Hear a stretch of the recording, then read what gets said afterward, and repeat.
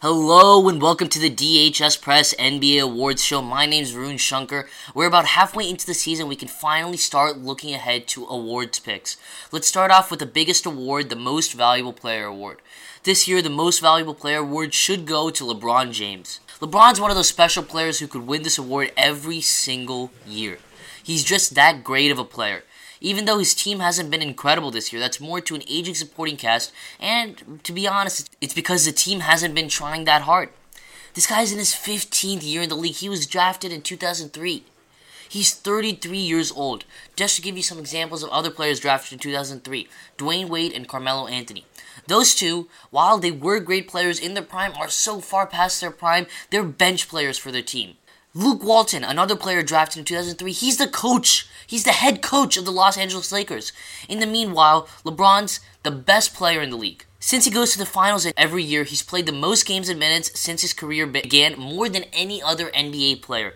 And he's shown no sign of slowing down. He's averaging 27 points, 9 assists, and 8 rebounds per game. He's having one of his best shooting seasons ever at 39% from three-point land. LeBron has won 4 MVPs in his career. One more ties him with Michael Jordan for second most all-time, giving him another feather in his cap for the greatest of all-time discussion. The Rookie of the Year will be Donovan Mitchell of the Utah Jazz. The Jazz have had a lot of injuries this year, including Rudy Gobert, their star center. Without Gobert, there's a good chance this team would have imploded, but Mitchell has been there to keep them afloat. He's got great bursts and athleticism, and his alley-oops and dunks are something special to see. He has no fear of pulling up to shoot from anywhere on the court. He's a solid defender with good length. He's a good driver to the rim and has some crafty finishes when he gets there. At the 13th pick in the draft, he's a great value for Utah, and he's making the other teams that pick guards, including Philadelphia, Dallas, New York, regret their decision. This next award is probably one of my favorite awards. It rewards players who put in the work over the offseason to get better. I'm talking about the Most Improved Award, which should go to Victor Oladipo this year. When the Paul George trade first happened, it was not received well.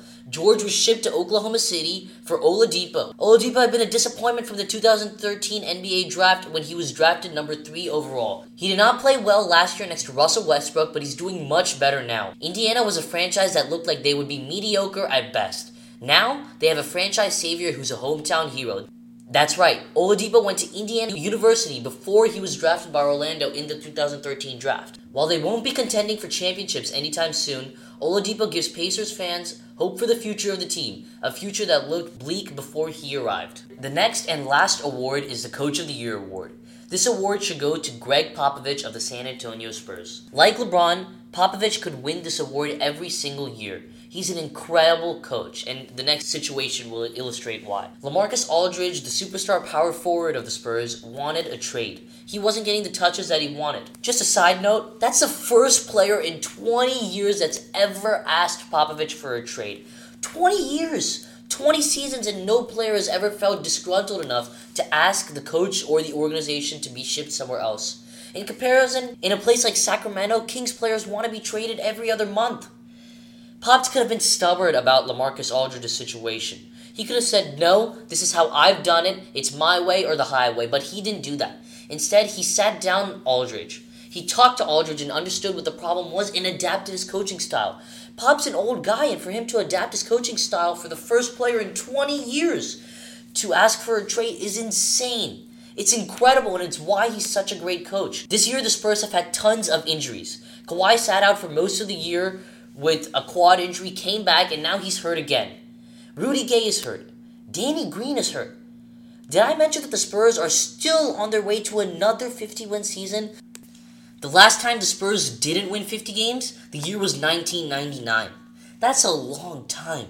They've been the model of consistency in the NBA, and they've been the model franchise in all of sports for so many years, and a huge part of that is Popovich. He deserves the Coach of the Year award every single year, but he deserves it this year more than ever. Thank you for listening to the DHS Press NBA Awards Show. It's been an incredible NBA season so far, and I can't wait to see what's in store for us as we go through the remaining half of the year. This is Varun Shankar signing off. Thank you.